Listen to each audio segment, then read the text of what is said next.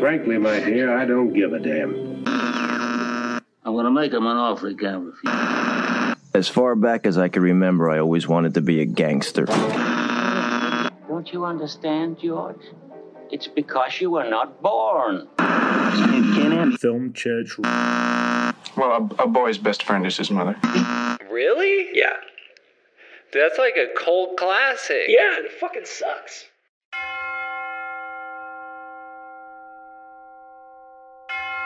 So what else do you have?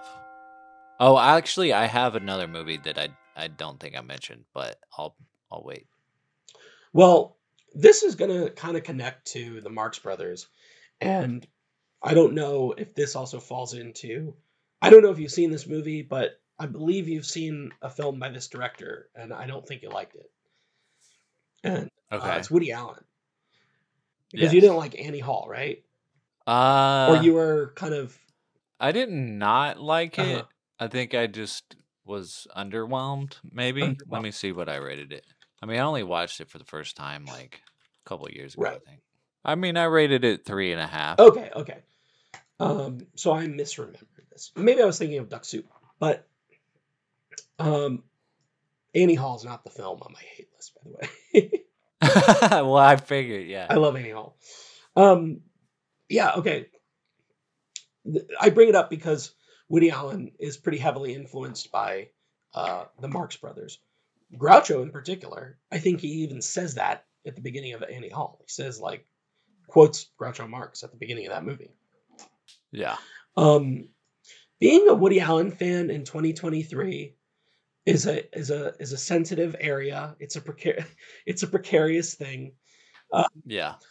There's a certain element of his style that's very Jewish, mid 20th century that I love. Yeah. And that's why a lot of his films I enjoy. But he's made a film every year, basically for 40 or 50 years or something like that. 50 years, I think. So there are a lot of duds in there. Yeah.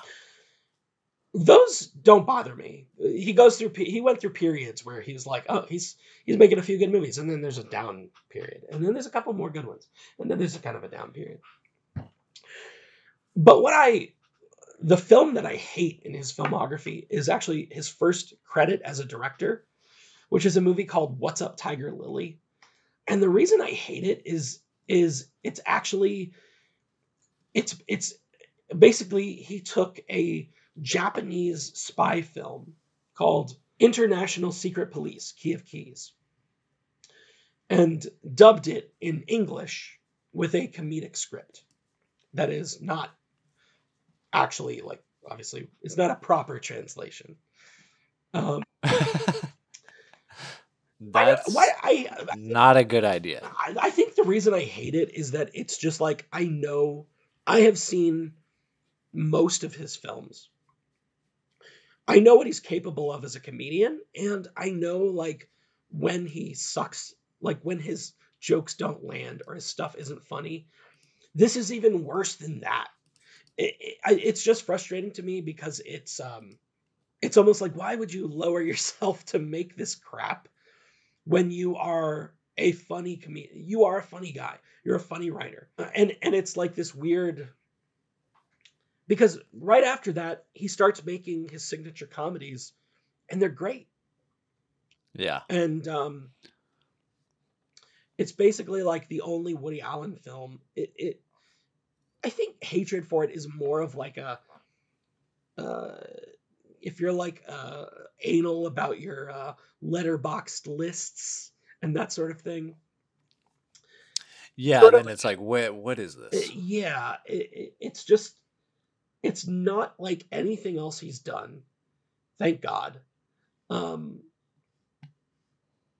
It's just like a very confusing low point for a guy who to me is a very funny comedian and a very good filmmaker. Yeah, I mean, the Woody Allen, like you said, he's controversial, and his filmography is just so dense that I'm like, do I even need to get into this? Well, and it's interesting because he repeats himself a lot too. Yeah. But what's fascinating is sometimes he repeats himself, and like both movies will be good. Like really, he did a movie in the '80s called Crimes and Misdemeanors, and then in the early 2000s he did a movie called Match Point. Now, they're plenty different, but like the kind of like a core plot element is the same. To the point where if you're watching one and you know about the other, you're like, wait a minute, he did this already. But they're both really good. They're both well done. Yeah. They're both I'm not gonna say they're both funny because Match Point is not a comedy. But both well directed films, great cast in both films. So, I guess when someone is working that frequently, they do run out of ideas, or they're bound to repeat themselves. But yeah, diving into his filmography is a project. And exactly. And if you're not like tuned in to his style of comedy, if it's not for you, I mean, it might be for me. I don't know, but it's like I got other projects. Yeah. He's also directed a number of great dramas. So yeah, if his comedy doesn't work for you, I'll probably attempt to watch more of his films at some point, but I'm in no rush. If you I would recommend The Purple Rose of Cairo. I have heard of that. It is set in the Depression. It's about a woman who goes to the movies every day, and she keeps seeing this movie called The Purple Rose of Cairo. And one day, one of the characters in the film, the main character, looks directly at the screen and says, you come here. He starts talking to her, and he leaves the movie. And he's like, I see you every day, and I now I can't stop looking at you. Like, and it's a romance between her and the character who walked out of the movie. Woody Allen is not in it. If his appearance or his voice bothers you, which some people, I know, some people just can't watch his movies if he's in it. Yeah. But it's a very sweet, and it's clever, and it's about movies. So if you ever have an opportunity, start with that one. That would be my recommendation of where to go next. Cool.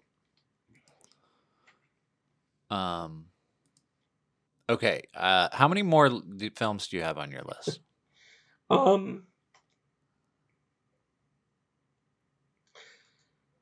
A few, but like two of them are really like the only ones that I maybe actually need to talk about. Two? Yeah. Okay. Let's well, I got one more. Okay. and then you do your two.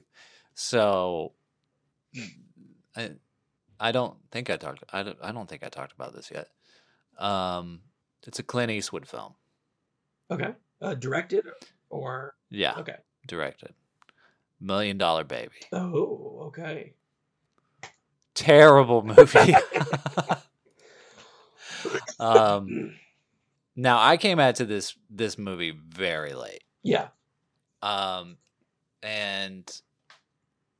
I mean it won 4 Oscars. Yes, Best Picture, Best Director, Best Actress, and Supporting Actor for Morgan Freeman. It's a Best Picture winner. What? What? This movie is terrible. It's so bad. Did not age well at all. The representation of all of the characters are awful. And it's got great actors in it. Mm-hmm. I mean, Hilary Swank is an amazing actress. Clint Eastwood is a badass. Morgan Freeman. Jay Baruchel, as I say. Oh, yeah. I forgot he was. He's really he's in too. Anthony Mackie is in it.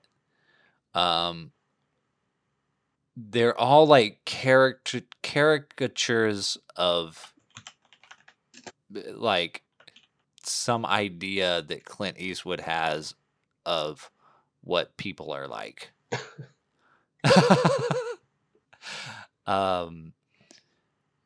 And it's weird because I remember when this movie came out. It came out in 2004. Yeah. I was heavily into listening to the Christian radio channels. Okay. And gosh, that was probably around the same time The Passion of the Christ came out too. Yeah, I think it was 2004. Yeah, Mel Gibson was also heavily featured on those Christian radio channels. Gotcha. Being interviewed by Dr. Dobson and people like that. But there was a huge campaign against this movie from the Christian community. Yes. So I'm surprised that by the time I got to I only watched this like a couple of years ago. I'm surprised by the time I got to it that I didn't like it. Mm-hmm. Because simply for the fact that like usually I'm going to like a movie that, Well, and your reasons for disliking it are not the same. No, they're not. They're not. Because the reason the Christian community was heavily against this film was because it involved it's a youth letting right? letting someone who with a disability die. Right.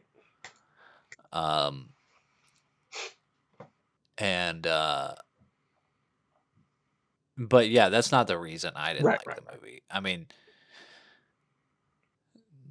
I don't even remember what I thought about that part of the movie. What don't you love it when you're like, everybody hates this, but they hate it for the wrong reason?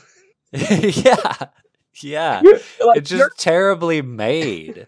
It's just terribly made, and then like the representation of like Margot Martindale plays her mom, and she's like on welfare, and she's just like this sleaze bag that just like she's on welfare because she's taking advantage of the system, right. It's like, okay, not everybody on welfare is like that. They, there's a lot of people on welfare that need to be on welfare because they're fucking poor. Right. And so that part is super cringy. Margot Martindale is amazing. But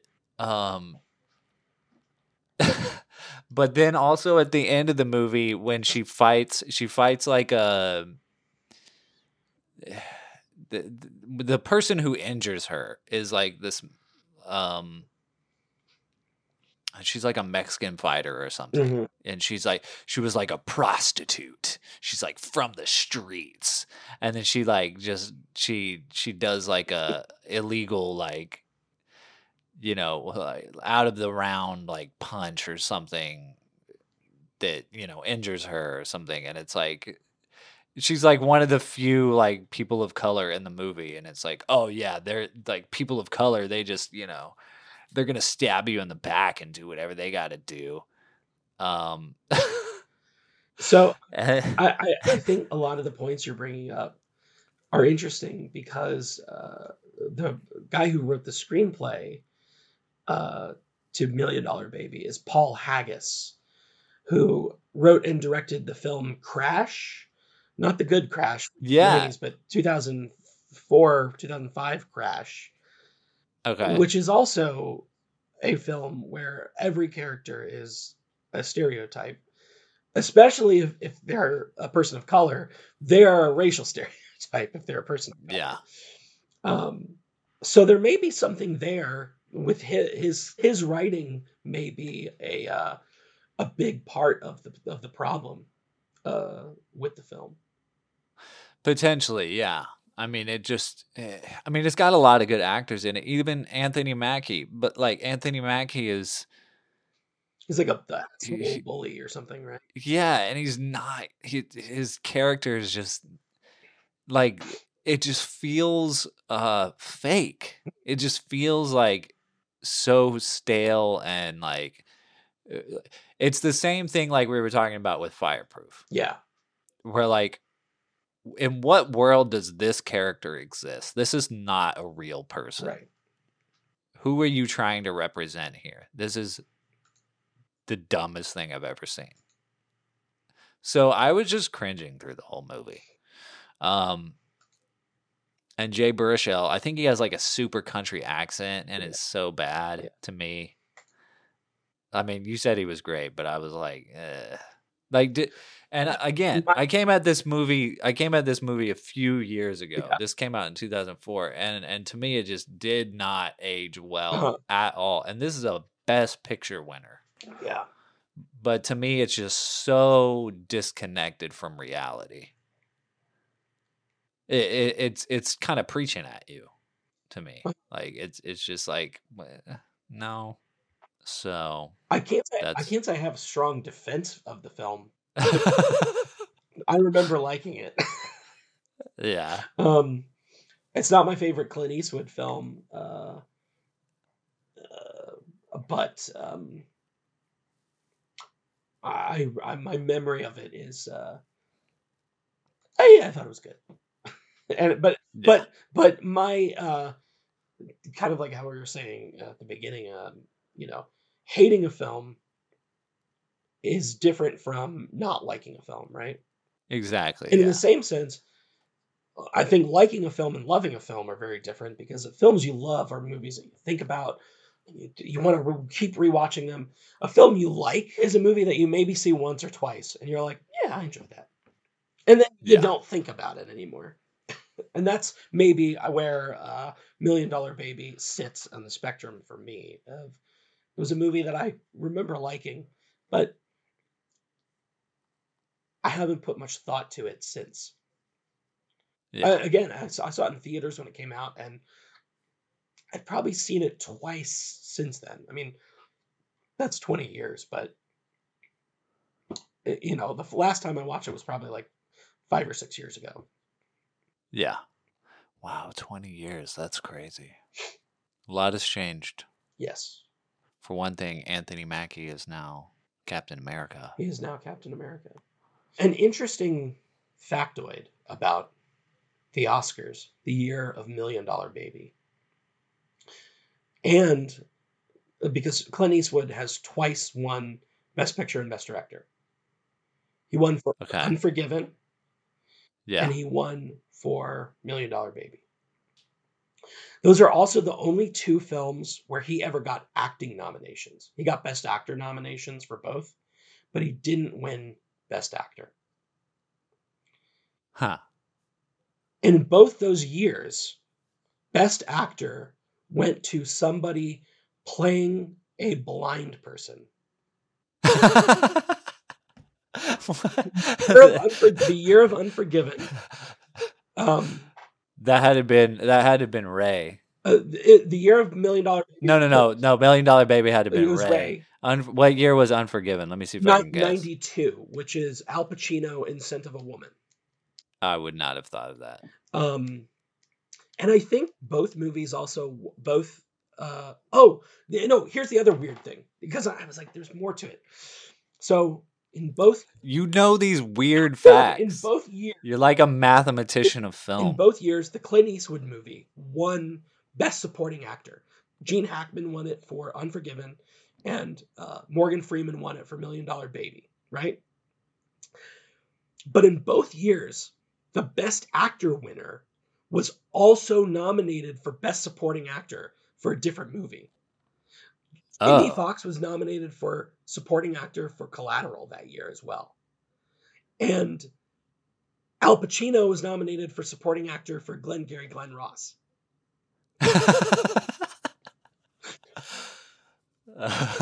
That, to me, is just the weirdest thing. That's like the weirdest set of circumstances that could happen twice.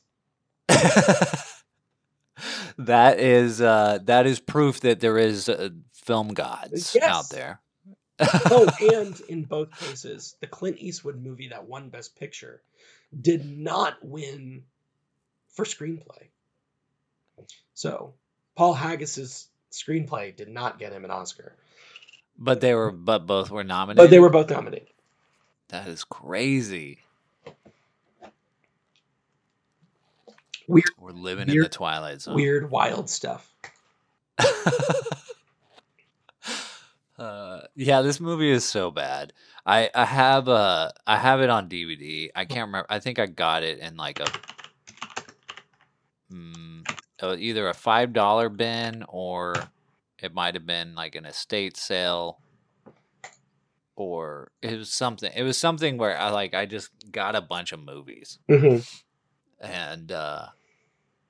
then finally watched it a few years ago, and my Letterboxd review was yikes, half a star.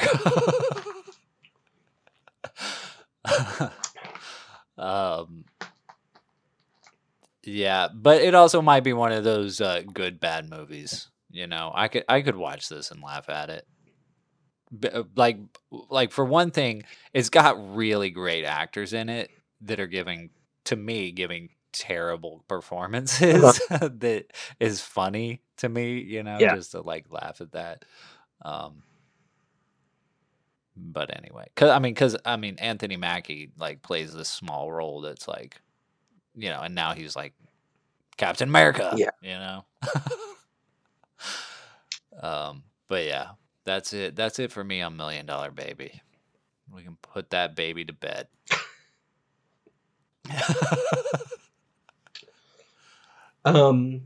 So I do have two more, but I could cut one of them if you're like, let's just do one more. Or we can do two more. That's fine. We can turn this into 3 episodes. Oh God. Okay.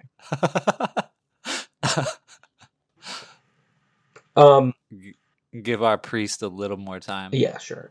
He comes back from the dead and he's like, "What is all of this sacrilege?" Maybe I wonder if Lewis likes this next movie. Okay, so the next one is Guess Who's Coming to Dinner from 1967. Really? Yeah, I hate this movie because this has been on my list for a while. I have not seen it. Have you seen In the Heat of the Night? I have seen In the Heat of the Night. I was going to say, if you're going to watch a movie from 1967 starring Sidney Poitier that's about racism in America, you just rewatch In the Heat of the Night. But go ahead and see Guess Who's Coming to Dinner if you want. I think it just kind of boils down to the film feeling like a movie by, about, and for older white liberals patting themselves on the back for all the progress they've made for not being racist. The premise is that the daughter of a white woman, she's got these. I don't even remember what the parents do, but there's Spencer Tracy and Katharine Hepburn, who were real life partners, and it was Tracy's last film, which I think is one of the reasons why its legacy has kind of stayed around, because it was his last movie. And she's engaged to Sidney Poitier. And like, I know that back in the late 60s, a lot of black audiences were like upset with the way Hollywood used Sidney Poitier, because he always had to play these perfect characters. Because even in the Heat of the Night, which is the better film, that movie kind of implies that like he's a well-respected detective where he comes from. He ends up in a place where he's not, but but the racist white people in that movie are sort of forced to work with him. And in this one, it's like Poitier's character is designed to be unhateable, so that the only reason a person would object to this, if someone objects to this marriage, the only reason has to be because he's black. He's like this perfect doctor character. Maybe he's like a Rhodes Scholar. I don't remember the details, but the movie is setting up this conundrum where if you don't accept this, then you are a racist.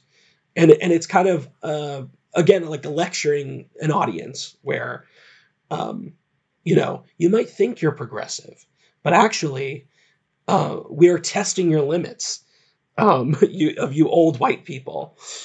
Yeah. So yeah, that's kind of like the gist of it. It's very, there's a period in the 60s where movies still feel like they're being made in the 50s, like stylistically. And I think that this kind of falls into that. And the release year of this is also significant because 67 is like the start of New Hollywood. So it's the year of The Graduate. It's the year of Bonnie and Clyde. It's the year of In the Heat of the Night. And so it's a movie that on arrival feels like it's already a few years behind. Yeah. But it's held in this, sort of high esteem. But I think that like it ultimately is kind of like a self-congratulatory film for like older white liberals of like a certain stripe. Yeah, I mean, it sounds kind of like it gives or gave older white people the freedom to be still racist if a black person was not well off. Right. I mean, I've heard white people in recent years say things like, yeah, you can date a black person as long as they've got a good job. Or well-spoken. That's an expression. And it's like, oh, okay, so like hate hearing. If it was a white person without a good job, you'd be fine with Right. it. Yeah, it's pretty fucked up. So yeah, I mean, Guess Who's Coming to Dinner, to me, it's one of those movies that you're gonna obviously find it on plenty of greatest film lists. Probably more American-centric lists, though.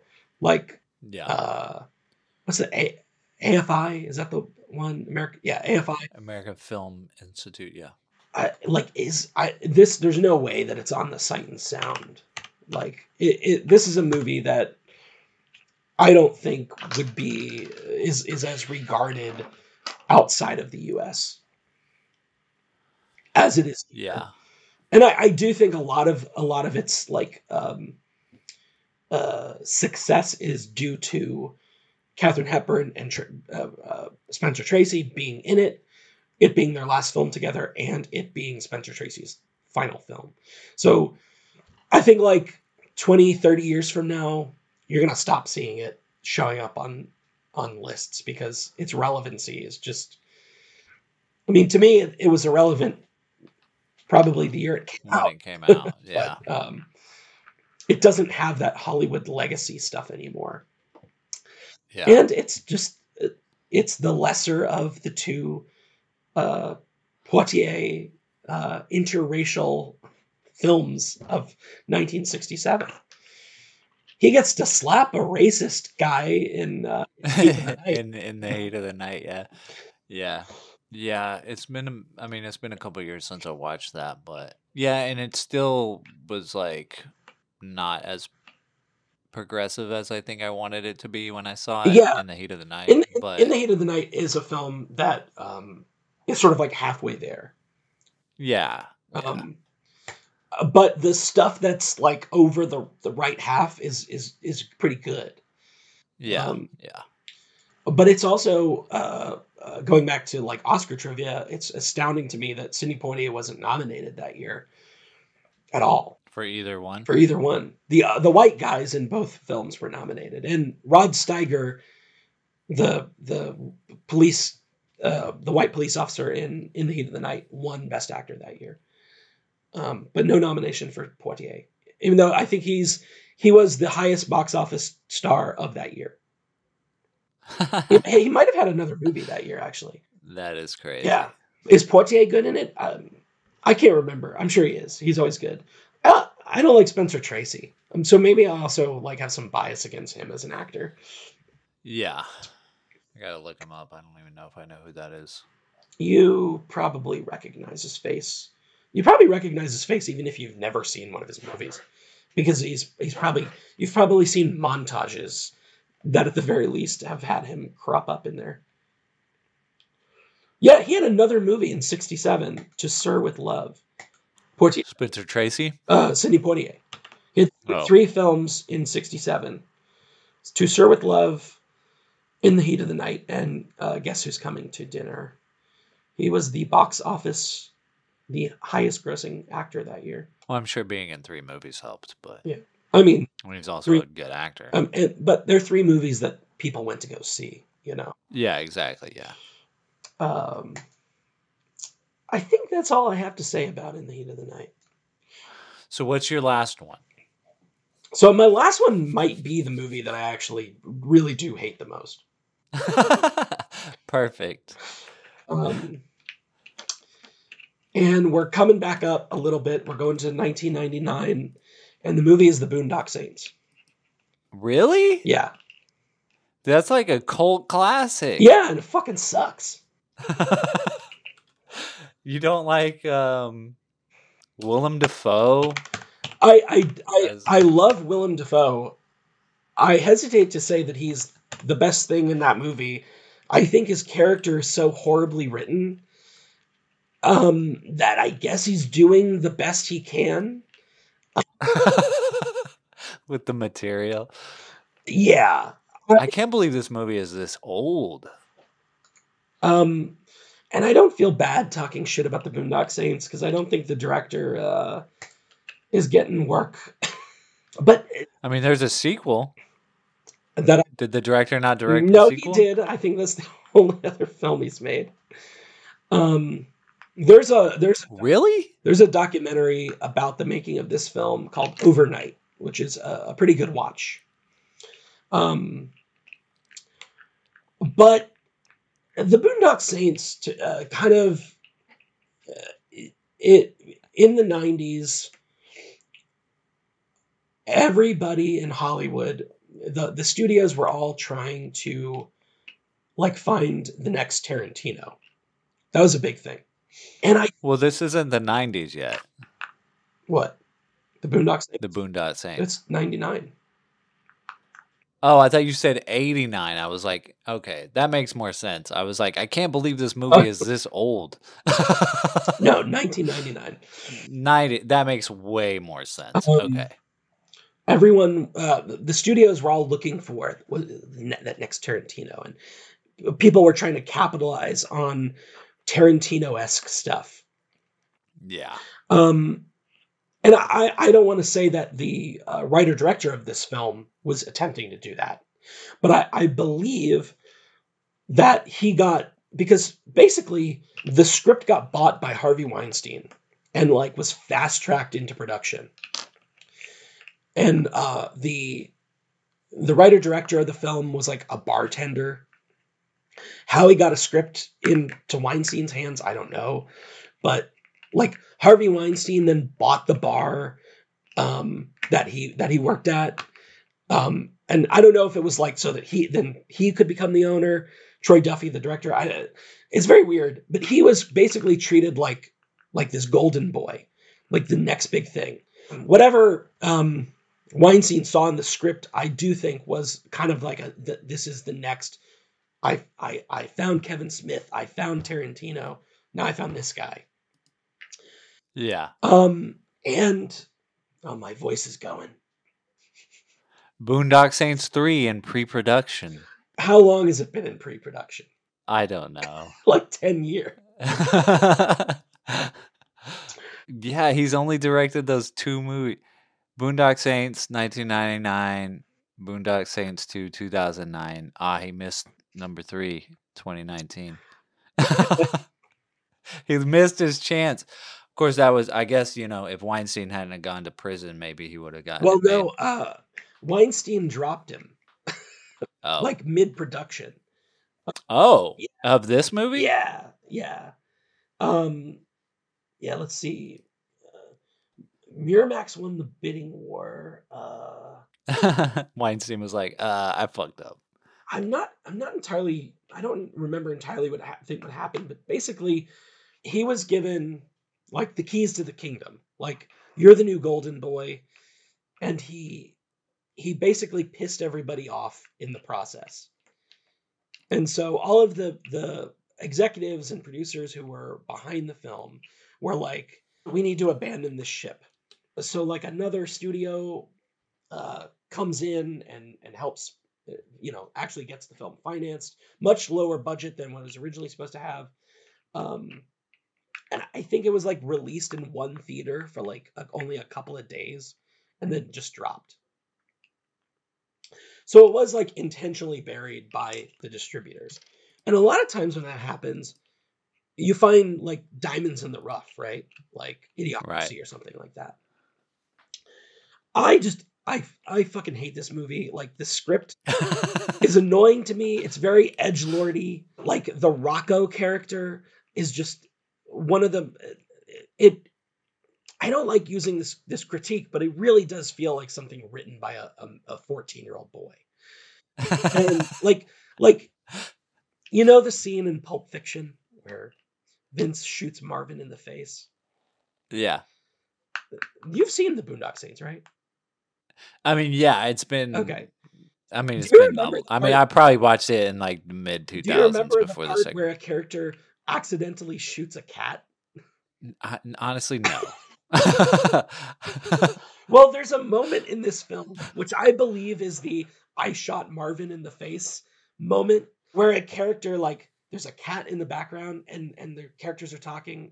I think it's the Rocco character, and he like slams his hand down and it causes the gun to fire, and just like fur and blood splatter on the wall, and it's so dumb. Yeah. It's so stupid. The characters are horribly written. I also think the film is like badly shot. Like, the editing and the way it's shot is very, very amateurish and not befitting of a $15 million budget for Miramax. $15 million. That was the original budget. It wasn't actually made for that much. Okay. That was the original budget, and then Miramax dropped it, and somebody else came in, and I don't know how much money they actually made it for. $6 million is the finished budget. That makes more sense. God, even Billy Connolly's in this. He's great. His character is like their father, and he's like chained up because he's so dangerous. It's been a long time since I watched this movie. I remember it just being like, I didn't hate it or anything, but it was just like, it was one of those like, this is a cult classic, and then you watch it and it's like, I guess I get why you thought this was a cult classic. Maybe I would think it was a cult classic if I had seen it when I was 9 years old. It is a really good movie when you are a teenage boy. Yeah. And there's nothing wrong with that, but it's also a movie that I think gets worse as you get older. When you distance yourself from your teenage boyhood and you realize that it wasn't just a movie made for teenage boys. It was a movie that feels like it was made by teenage boys. Yeah, it's very of that I don't know, that indie amateur film, late 90s, early 2000s VHS mini DV. Right. You had to have guys in suits with guns. That was the cool factor, right? Yeah, I mean, yeah, for sure. Yeah. And I honestly, I'd have to rewatch this to kind of give my full opinion on it. Yeah. But I mean, I like amateur movies. Yes. I made my first movie in 2002. I was just talking with Lewis in our top 10 favorite movies of all time episodes of Film Church. Yeah. like there's a movie that I go back to frequently called The Formula. Yeah. And it's like a Star Wars fan film. Yeah, yeah. And it's like 50 minutes long. Yeah.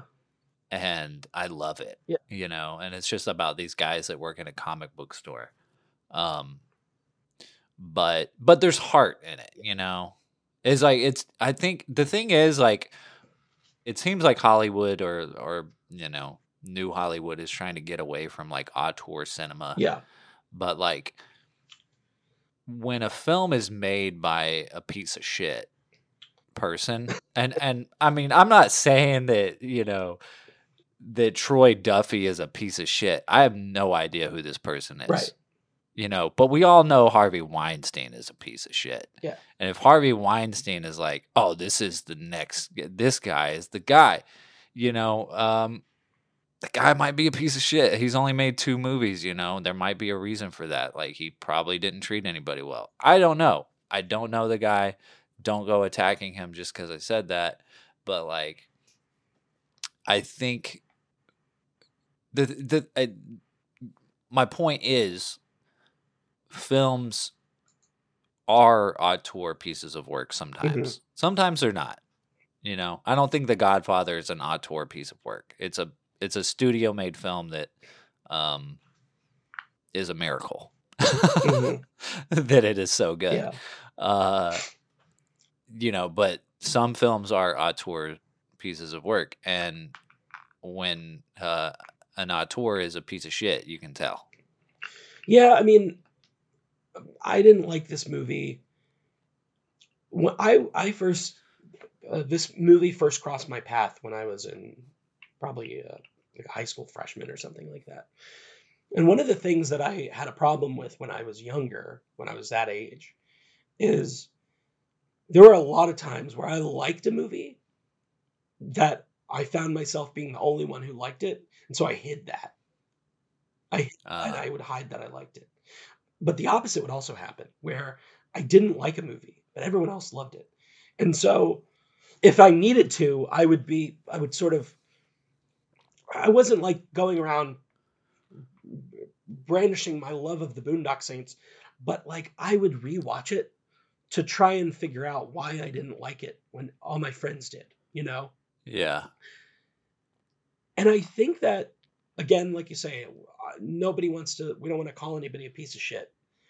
But though I already did. When I saw the documentary Overnight, I felt like, I was like, okay, I think I understand why I don't like this movie.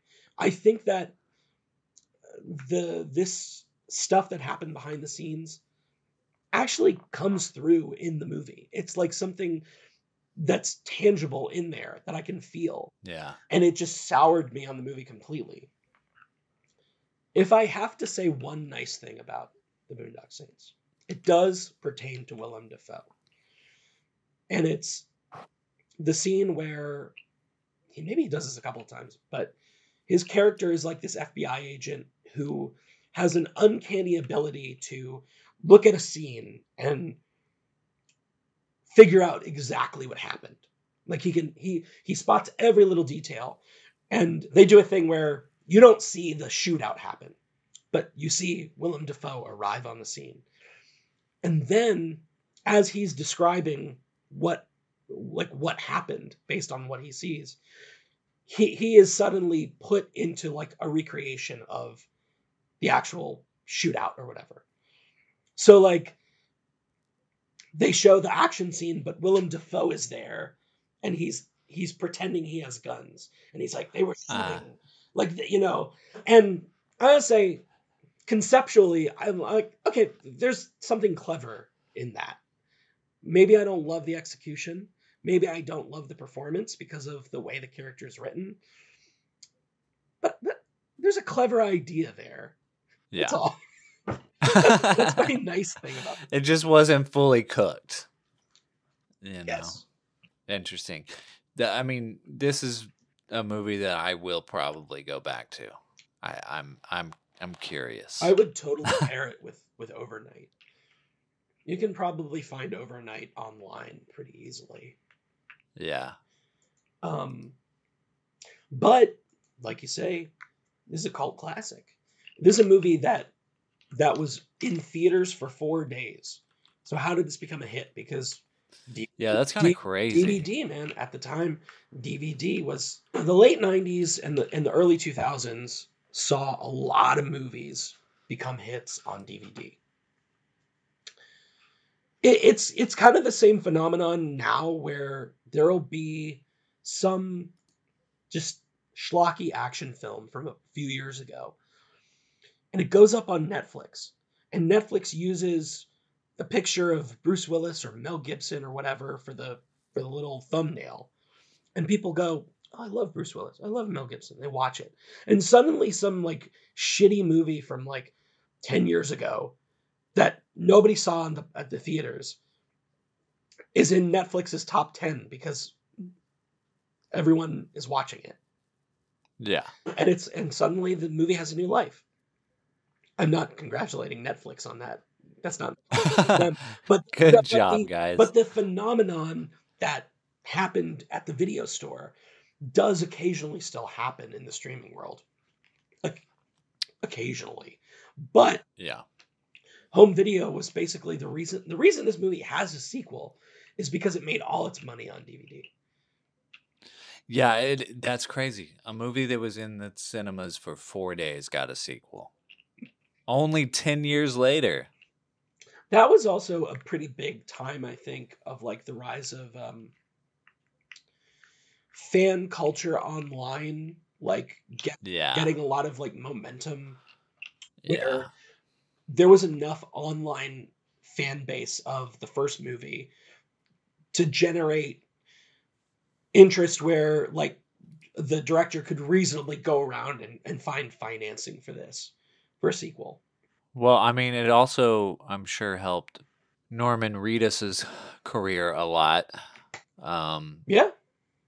I mean, yeah, it's like the Boondock Saints and the Boondock Saints 2 both came out before The Walking Dead. Mm-hmm. I'm sure his fan base was maybe a big reason that his character stuck around on The Walking Dead too. Yeah. Because he wasn't a character that was from the comic book. No.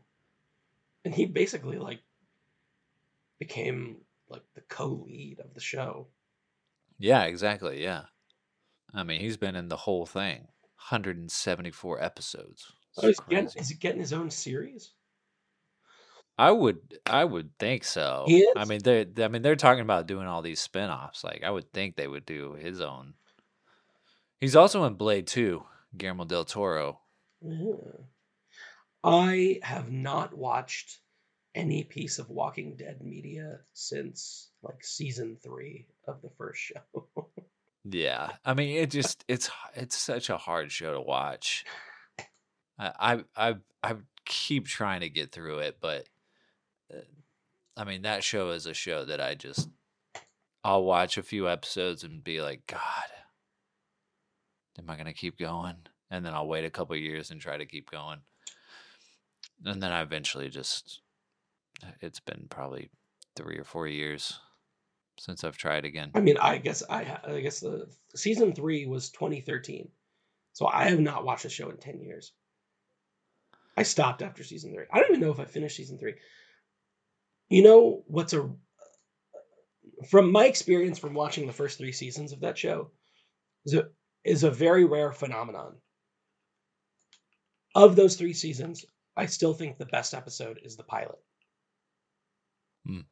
And usually pilots for me are like, if I watch a whole show and then I go back and watch the pilot, I'm like, oh, like, you know, you get like the enough things change where when you go back to the pilot, you're like, how did they get from this to that? Yeah. Pilots usually don't have like rewatchability in my mind. There are exceptions to that, but I think a lot of times like once the show finds its footing, you get used to that, and that becomes like the bulk of the show.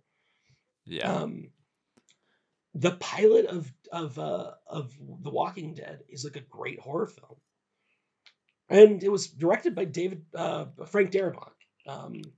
Yeah. Who's a good filmmaker. So that's just interesting to me. I guess I can't speak for the whole series because I stopped watching it, but I still I'll watch that pilot again. Yeah, for sure. Yeah. Have you seen Lost? No. That's a good pilot. I have. It's like a 2-hour pilot, though. I don't know if I've seen the pilot. I think I've seen the opening scene, the plane crash, right after the plane crash. I think that's all I've seen. Yeah, I mean that's how the show opens. Yeah. But yeah, that's a good pilot. My dad, I remember my dad was excited about that show, and he watched the pilot because he thought it was going to be like a Lord of the Flies. And then, the moment it became clear that this is like a science fiction show, my dad was like, "Yeah, I'm not watching this." Yeah. All right. Well, we've talked a lot of trash. Yeah. We've crapped on a lot of movies. Let me just read you the lowest rated movies on IMDb real quick. We got Disaster Movie 2008. Never saw it. Not going to. Manos, The Hand of Fate, 1966. Birdemic. I've never seen Manos, The Hands of Fate, but I hear it's a fun movie to watch. Okay, yeah. Lowest rated one. Birdemic, Shock and Terror, 2010. Could not finish. Super Babies, Baby Geniuses 2. Did not know they made a sequel. Did you saw the first one? I've never seen the first one. I think I've seen both. I am aware of the first one. Super Babies, Baby Geniuses 2. That came out in 2004. I'm pretty sure I've seen both, but that was because of Blockbuster. Yeah, I've never seen even the first one. That would be a great movie to watch. To just...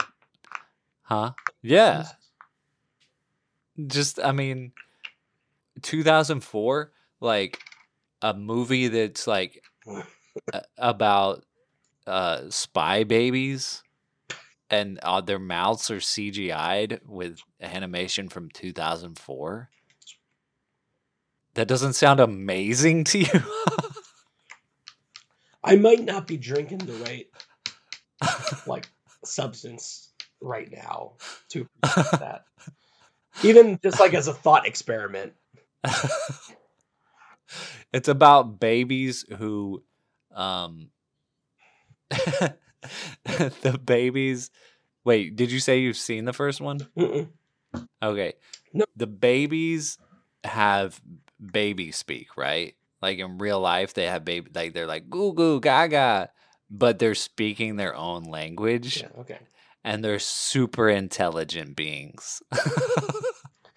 And they basically run the world. Or do people? No, they're like spy babies. So but is it all babies are like that, or is this a select group? No, it's all babies are like that. So the premise is humans actually get stupider as we get older. Yes. Because we lose baby speak, we become less intelligent. Yeah. Okay. I'm intrigued.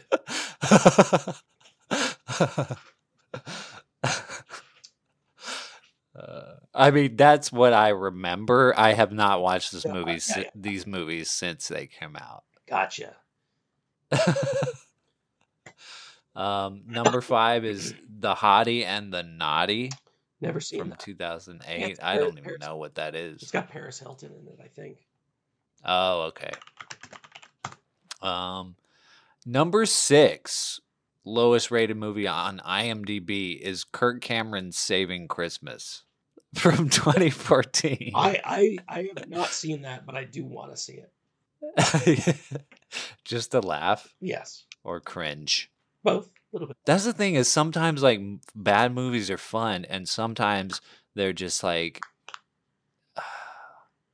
they're just drag. You're embarrassed that you're watching it, even Yeah. even though you know you're watching it like to laugh at it, but Yeah. you're still like, I hope nobody sees me doing this.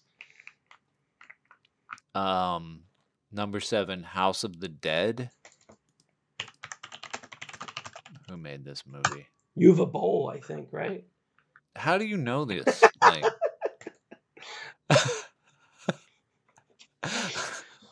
who are you?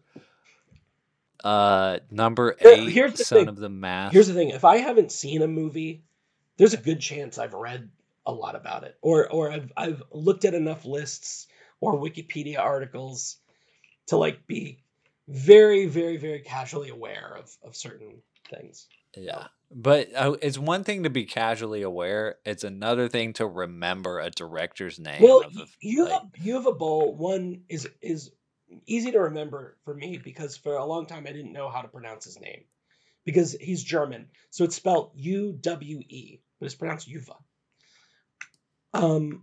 He has also like only directed movies that have like horribly low ratings, and I think he like did like had like a boxing match with like film critics or something like that.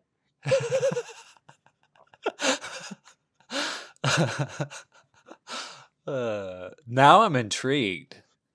Now we've got to do like a whole like Film Church Radio series where we watch these movies. It was called Raging Bowl because his last name is Boll, where he did interesting matches with various critics. Yeah. Okay, number 8 is Son of the Mask. I've not seen it. Which I'm assuming does not have Jim Carrey in it. No, I think it's got Jamie Kennedy. Yes. And then number 9, Epic Movie from 2007. I never saw any of those like Freeberg and Seltzer parody movies. Yeah. Wait, did you see Scary Movies? Yeah. Scary Movie and Scary Movie 2 are great. I think I saw like Vampires Suck. Which was like the Twilight parody. Yeah. And then number 10 is Radhi, I guess is how you say it. What is it? Radhe, 2021 TV movie. This must be new to the list, apparently. From 2021? 1.9. It's a Hindi movie. Yeah. Yeah, so that's IMDb. I mean, there's a huge list of lowest rated movies. I mean, there's a top or a low 100 lowest rated movies. No, I was just looking at this Roddy film, and I saw the sentence saying that the lead performances were praised by critics and audiences, and so I was like, oh, so maybe it wasn't. But then I saw, it's one of the worst Indian films of 2021. So I guess I was gonna say that maybe the low ratings were like an astroturfing campaign because I saw that the performances were praised, but I guess the movie sucks. So. Yeah.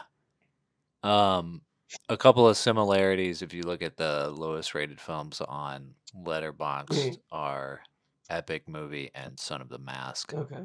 Those are like the only two. What are some of the others on there?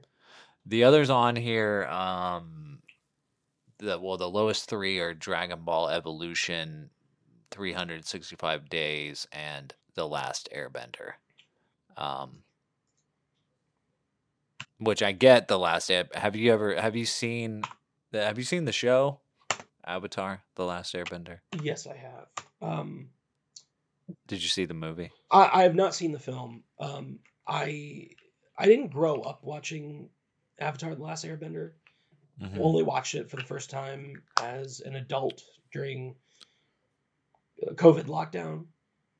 Yeah. And I thought it was good, but I'll probably never watch it again.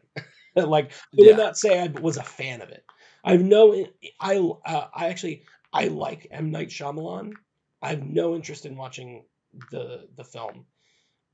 From what I understand, he might not have had much interest in making it, but that He made it for his kids. often a mistake, but not always. But Dragon Ball is another one where I feel like those low ratings are completely driven by the fans of the television shows. Oh yeah. Like if you're just a casual moviegoer, you might not know that this movie sucks because it's not true to the show. Yeah. Or, yeah. Oh, James Cameron Saving Christmas is also one of the lowest rated movies on Letterboxd. Kirk Cameron. And Cats. Actually, James Cameron Saving Christmas is directly below Cats. Cats is better. Kirk Cameron Saving Christmas. Yeah, what did I say? You said James Cameron. However, I would like to see James. You'd like to see James Cameron Christmas. Saving Christmas. Yeah. That would be who did it better? Who saved Christmas harder?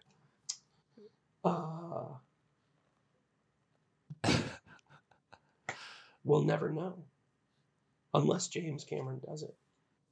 Yeah. We need you to save Christmas, Jim. Yeah, Home Alone 4. Some of those movies don't count. Mean Girls 2. Like, who sees that? People on oh wow, Winnie the Pooh Blood and Honey is one of the lowest rated films on here. I was looking forward to that. That came out this year. Yes, it did.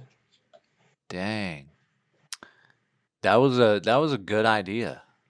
Oh, actually, somebody I know from Alamo Drafthouse rated it 5 stars. He said Randall Patty. He's got a YouTube show and works at Alamo Drafthouse. Well, you'll have to pick it for Film Church, and you and Lewis can decide.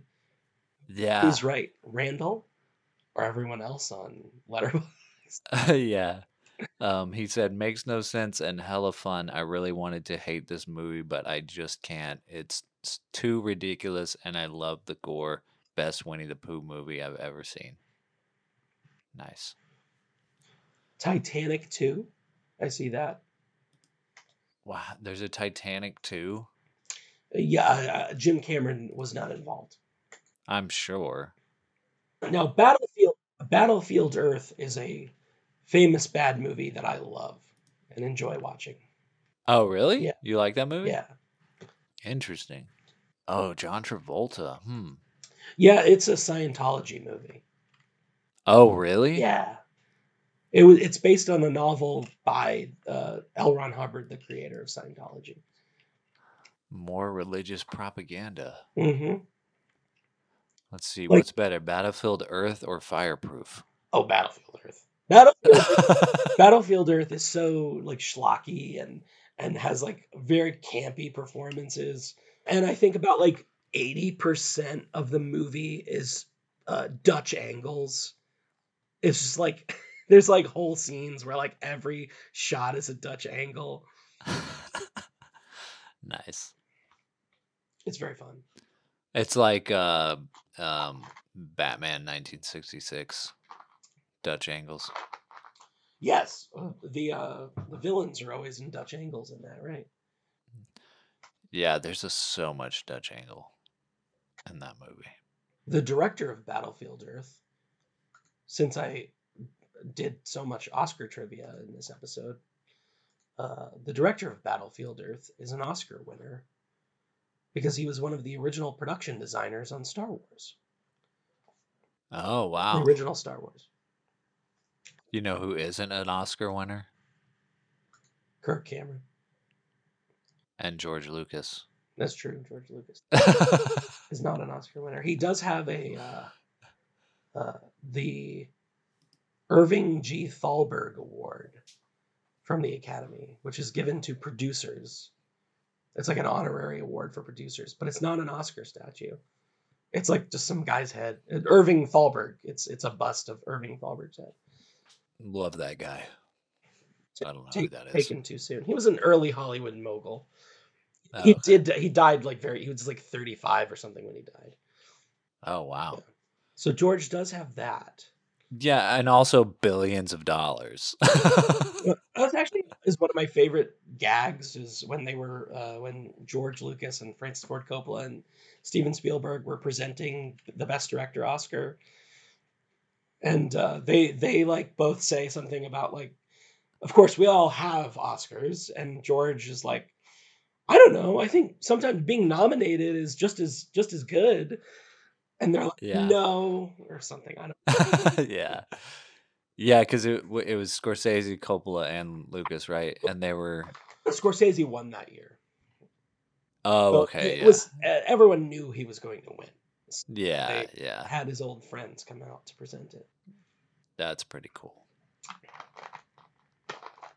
It is pretty cool. That is pretty dope. What is Puppet Master doing down here? Puppet Master: The Legacy, 2003. Okay. That's why. Not the original. I like those movies. I don't think I've seen this one. The Grinch, the musical. Where do these movies come from?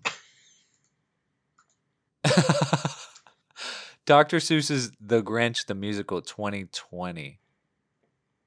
This can't be like a... No, that was like actual... that was like a TV special. Yeah. And I think it was like because they were doing a lot of those like live TV musicals. So it was probably one of those.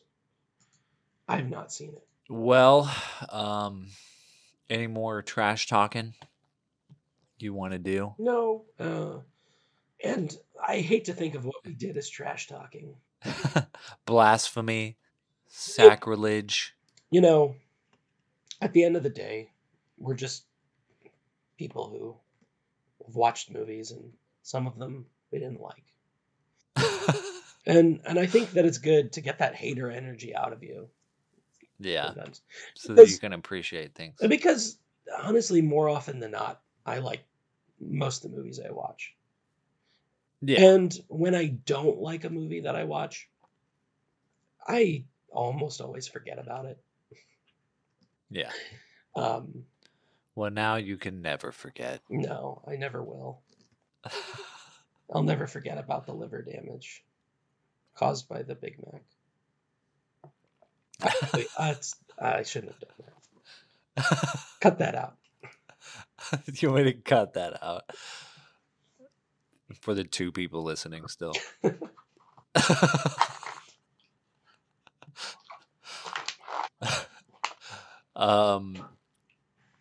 Yeah, so yeah, I guess that's it. Yeah. You know. That's all we just had a few things to say. Yeah.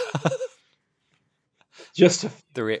I'm very sorry that you have to edit. Edit all of this. Yes. It's okay. I got a few weeks. Okay.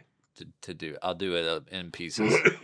But thank you for coming on the show. Thank you for filling in and giving us a little buffer room to help Lewis out, and yeah, it's been fun. I think he might be jealous because we joked around earlier that Lewis is our priest, and since he's gone, we can kind of trash talk cinema a little bit. But I think he's got a few films that he can he can talk some trash about. Oh yeah. So we might have to do an episode with him at some point where he rips some films apart. One of the films I was going to talk about, but I was like, I don't hate it enough. It's Psycho. From 1998, directed by Gus Van Sant. Yeah, I thought you were talking about the original. Yeah, Spawn and Anna Heche. Rest in peace, Anna Heche. But yeah, talk about a pointless movie. I don't hate it enough To do a whole, but it do was whole a spiel. potential. It was on my my first rough draft of my list. Yeah, nice. I also just wanted. I wonder if Lewis. I feel like I've asked him if he's seen it, but I can't remember. It's kind of just a waste of time. Yeah, for sure. But you know what's not a waste of time? Listening to this podcast. That is true. Yeah. I obviously don't participate every week, but I love listening to you guys. So I'm eager to get Lewis back on the show because I like hearing you guys have conversations, and we're planning a conversation together, hopefully in a few weeks, and I'm really looking forward to that when that happens. Yeah, you can actually go ahead and tell people what that movie is that the three of us are going to talk about if you want. Sure, because just this tease is it. The end. Yeah. So Lewis and Brandon asked me to pick a film, and I kind of thought it would be a fun choice since Lewis is moving back to England to pick a film that would sort of be a cross-pollination of American and British. So I selected Gosford Park from 2001, directed by Robert Altman, which is a mostly British film, except Robert Altman is the producer and director of the film, and he's an American. So yeah, I knew that. I think you've never seen it before, right? No. Yeah, I think I knew that, and I want to say I think Lewis said he's seen it when it first came out. So I thought it would be that would be a fun movie to talk about with Lewis's move, and to get some Altman on the show. Some Altman into your guys' lives, because that was actually the first Altman film that I ever saw. So it was my introduction to him as a filmmaker, and now he's one of my favorites. So sweet, yeah. I mean, I had never heard of this film, so yeah, I'm excited to see what it's about and dissect it. There's a lot going on. Cool. Well, I'm sure there'll be a lot to talk about. Yeah. But that'll be next week. Yeah, thanks again, dude. Thank you again for having me. We'll be back soon. See y'all next week. We'll be back in church. Yes. Doing praising film the proper way. That's right. All right. Till next time. Amen. Amen.